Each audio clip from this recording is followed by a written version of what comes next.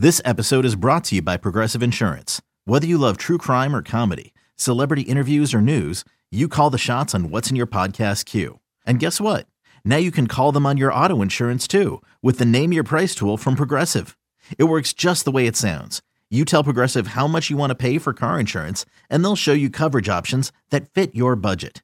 Get your quote today at Progressive.com to join the over 28 million drivers who trust Progressive. Progressive Casualty Insurance Company and Affiliates. Price and coverage match limited by state law. This is BetQL Daily, presented by BetMGM, with Joe Ostrowski, Joe Giglio, and Aaron Hawksworth from BetQL. Welcome back. BetQL Daily right here on the BetQL Network. Joe O, Joe G, Aaron Hawksworth with you on a Thursday. We'll get to our Mountain West college football preview coming up about 20 minutes. Lightning bets in about 40. Right now, though, we go out to the Roman guest line. It's time to bring on our buddy Sam Panayotovich at SP Shoot on Twitter, sports betting analyst from NESN, Fox Sports, and the host of the Chicken Dinner podcast, joining us on the Roman guest line. Sam, welcome back to the show, and I got to ask how you're feeling as one of the few out there that has not given up on the White Sox as the season has gone along. How are you feeling about your White Sox futures right now? It's like being waterboarded every single day, honestly. It's painful. But I don't help my own case because I'm back in Chicago this past weekend, and I realized that one of the outs has a 28-1 on them to win the pennant, and my math has it like probably 12 or 13. So what do? I drive out to Elgin and bet them for another couple hundred at 28-1 to win the pennant. Now, that appears to be a pretty decent bet now, because if you look around the market, you see some 13, 15, 16-1. But yeah, I mean, I'm going down with the Titanic, if you know what I mean. Yeah, I started talking about it earlier on in the show, Sam, about this big White Sox-Astros series, and something that, locally we discuss, but nationally, maybe as far as sports bettors, we don't discuss enough, and how games are decided once you get to October. And I feel like we're reminded of it with these nip and tuck games against the Astros, how impactful defense is. And when you're playing so many guys out of position, and when you don't have a shortstop, maybe you would have Tim Anderson once they get to the postseason. That's my hesitation with jumping in on White Sox futures, not talking about division stuff. Once I'm talking postseason, is the defense is just horrendous, among the worst in baseball. And those are the things that kill you in the end. Yeah, and you also have to rely on Tony La Russa making the right switches, 7th, 8th, and 9th inning, which is a different story for a different day. But I mean, let's go back to the first game of the series when Andrew Vaughn's out in right field, and there's a ball that he drops at the wall. It ends up leading to 2 runs. If Luis Robert could stay on the field, he's in center, A.J. Pollock is in right. You hate to blame injuries, but, I mean, not having your best outfielder makes everybody else play out of position. But I agree with you. Gavin Sheets, Andrew Vaughn are not outfielders, and that's not really Tony's fault. That's the general manager's fault, who didn't give them a true right fielder. But, look, all I'm thinking is this. If they win the division, which they are favored to, again, they're going to get the 3 seed. They face the 6 in the playoffs. It's a 3-game series, and all 3 games are in Chicago. And they can throw Dylan Cease and Lance Lynn and Johnny Cueto in the first 3. I mean, they should win that series. And then from that point, I can hedge off. I can do whatever I have to do. But, yeah, it's a maddening team to bet on, and I just keep doing it because I'm a sucker. We know you were on the Braves last season, so besides the White Sox, any other teams that you'll be sweating the rest of the season? Yeah, I've got 2, Hawk. I've got the Dodgers. I bet them before the season at 5-1. Tough blow with Walker Buehler being out for the season. That's tough, but that lineup is so damn deep. I mean, Cody Bellinger might hit 8th or 9th in the playoffs, and that's a scary lineup to have a former MVP hitting 9th. Potentially. So I do have that. I hate to be the favorite guy, but I do have that. And then I don't know if we talked about this on your guys' show, but I bet Baltimore to win the World Series at, I want to say 400-1 a month ago, just thinking that if they make the playoffs, I can basically win no matter what. And I think the best number you can find on the O's is 200-1 if you're lucky. My thought process on that was pretty much the same thing as the White Sox. Like, if they get in, I can bet a lot of money on the other team in the first round, and then I could just kind of piece that off. So Yeah, I guess my pecking order, I think I'm the biggest Orioles fan, and then the White Sox, and then the Dodgers, given the prices and the potential payouts. Yeah, Baltimore gets into the postseason, I'm going to be a lunatic because I think we've got a couple $100 at 400 to 1. And you can do a lot of things if you have a payout like that on the line. So let me ask you this. You were talking about the White Sox being in the 3 seed because their path most likely is to win their division. I think the Orioles' most likely path is the 6 seed. Would you like that? Because that guarantees you one of your 2 teams into the Final Four of the AL, or would you rather them separated and take your chances that one of the 2 gets or both get through to that next round? Yeah, as long as they both make it, I don't really care. It's a very interesting. I hadn't really thought about that until now. Yeah, there's a very real shot that the Chicago 3, Baltimore 6. But if they're both in, that means I'm good. I just free roll pretty much that series going forward. Whoever comes out of the 3-6, then I could do what I have to do. I should actually do Ostrowski and I should get together for a watch party if it's the Chicago, Baltimore. That could be. Talk about the most excitement you'll get for a week. Just watch me watch that series. It'd be insanity. But it would be something if that were to come to fruition. I'll tell you what. Yeah, there are some possibilities with some futures that we're holding in the National League. I'm like, yeah, I don't know if I want St. Louis and Philly matching up, but you're right. Then you've certainly got at least one shot in the next round. I want to transition to some college football. I know you're usually focused on the Big Ten, but what are you focused on this year? Just a couple weeks out before Northwestern in week 0, your favorite squad. They go at it against Nebraska. Everybody hot on Nebraska. But where are we focused? Win totals, conference futures, Heisman. Where are we looking?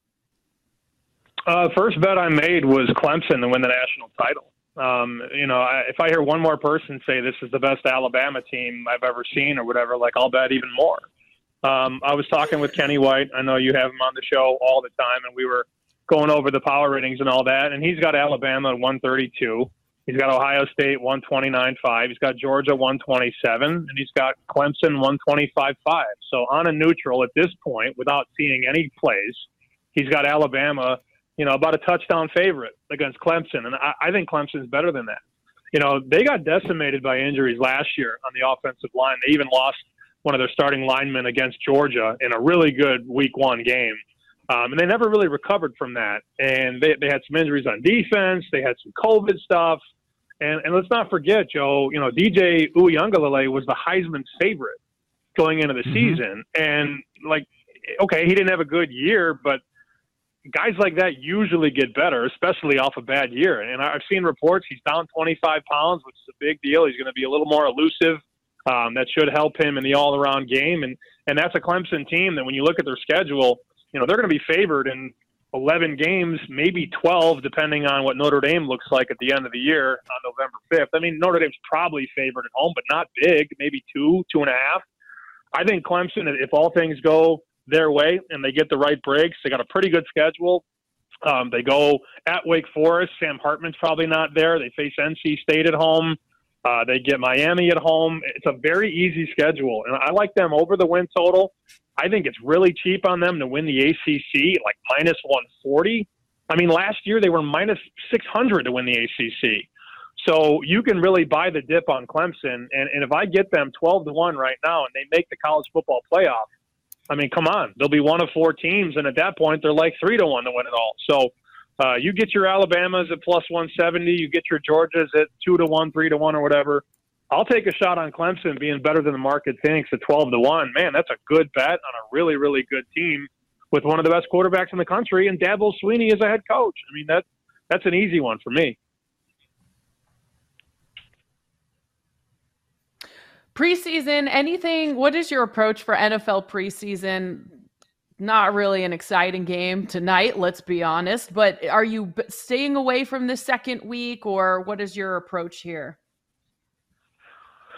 I don't really bet much preseason. Honestly, it's tough because you pretty much have to be sitting at the screen to get these moves. Like yesterday, Carolina was a 2.5-point favorite, and word got out that the Panthers are going to play pretty much nobody.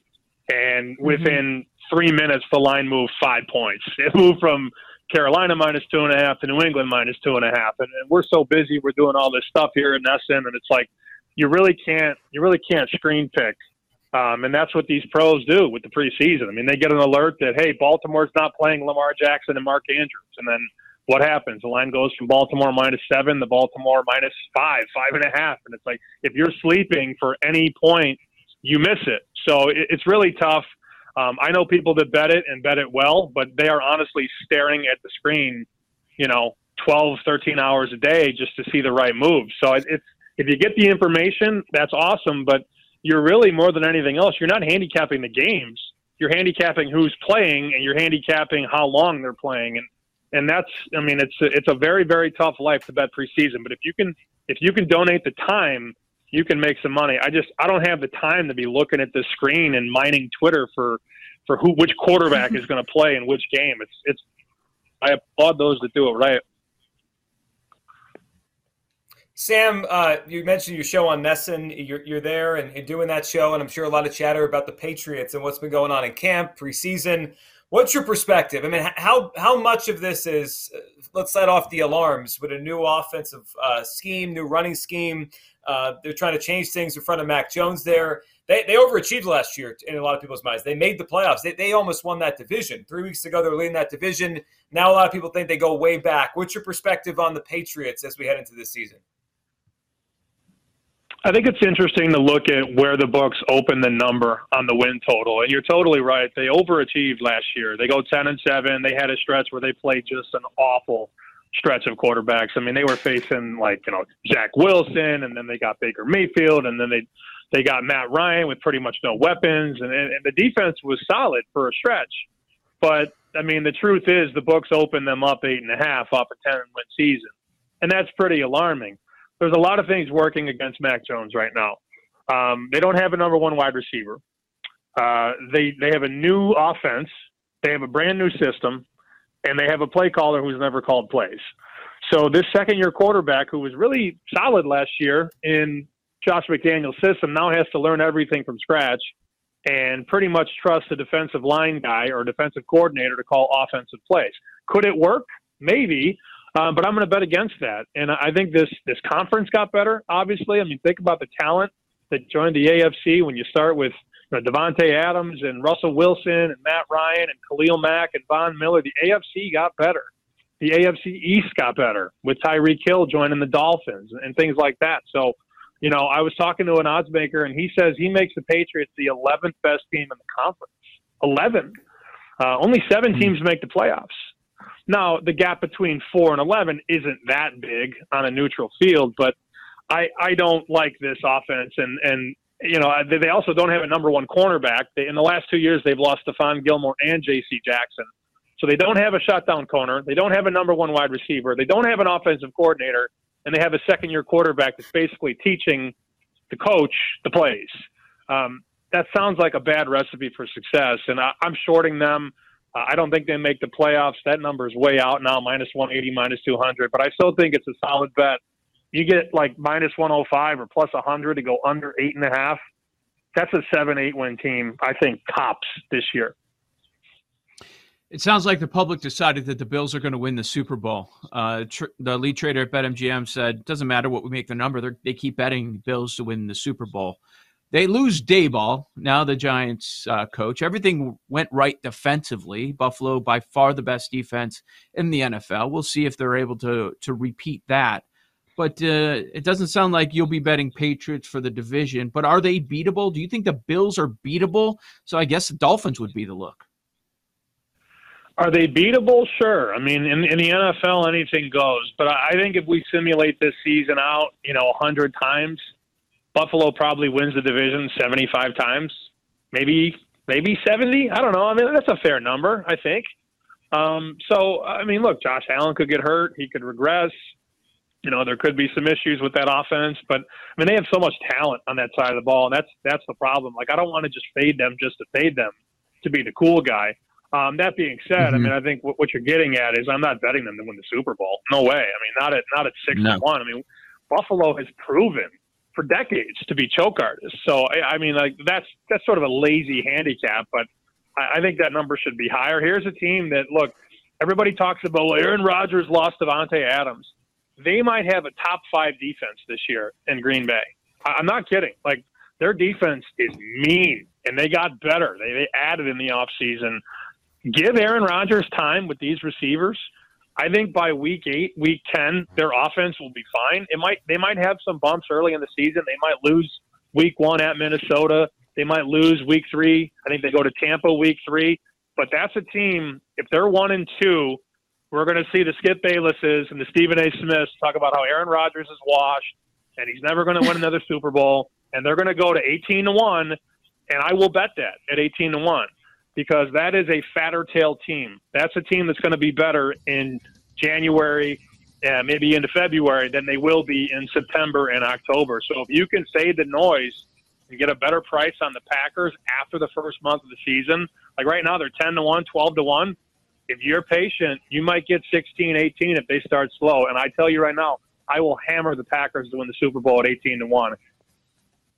Great stuff. Sam Panayotovich from Nesson, and that Packers defense could be really, really good. We'll dive into the Mountain West next on the BetQL Network. You're listening to BetQL Daily, presented by BetMGM, with Joe Ostrowski, Joe Giglio, and Aaron Hawksworth from BetQL.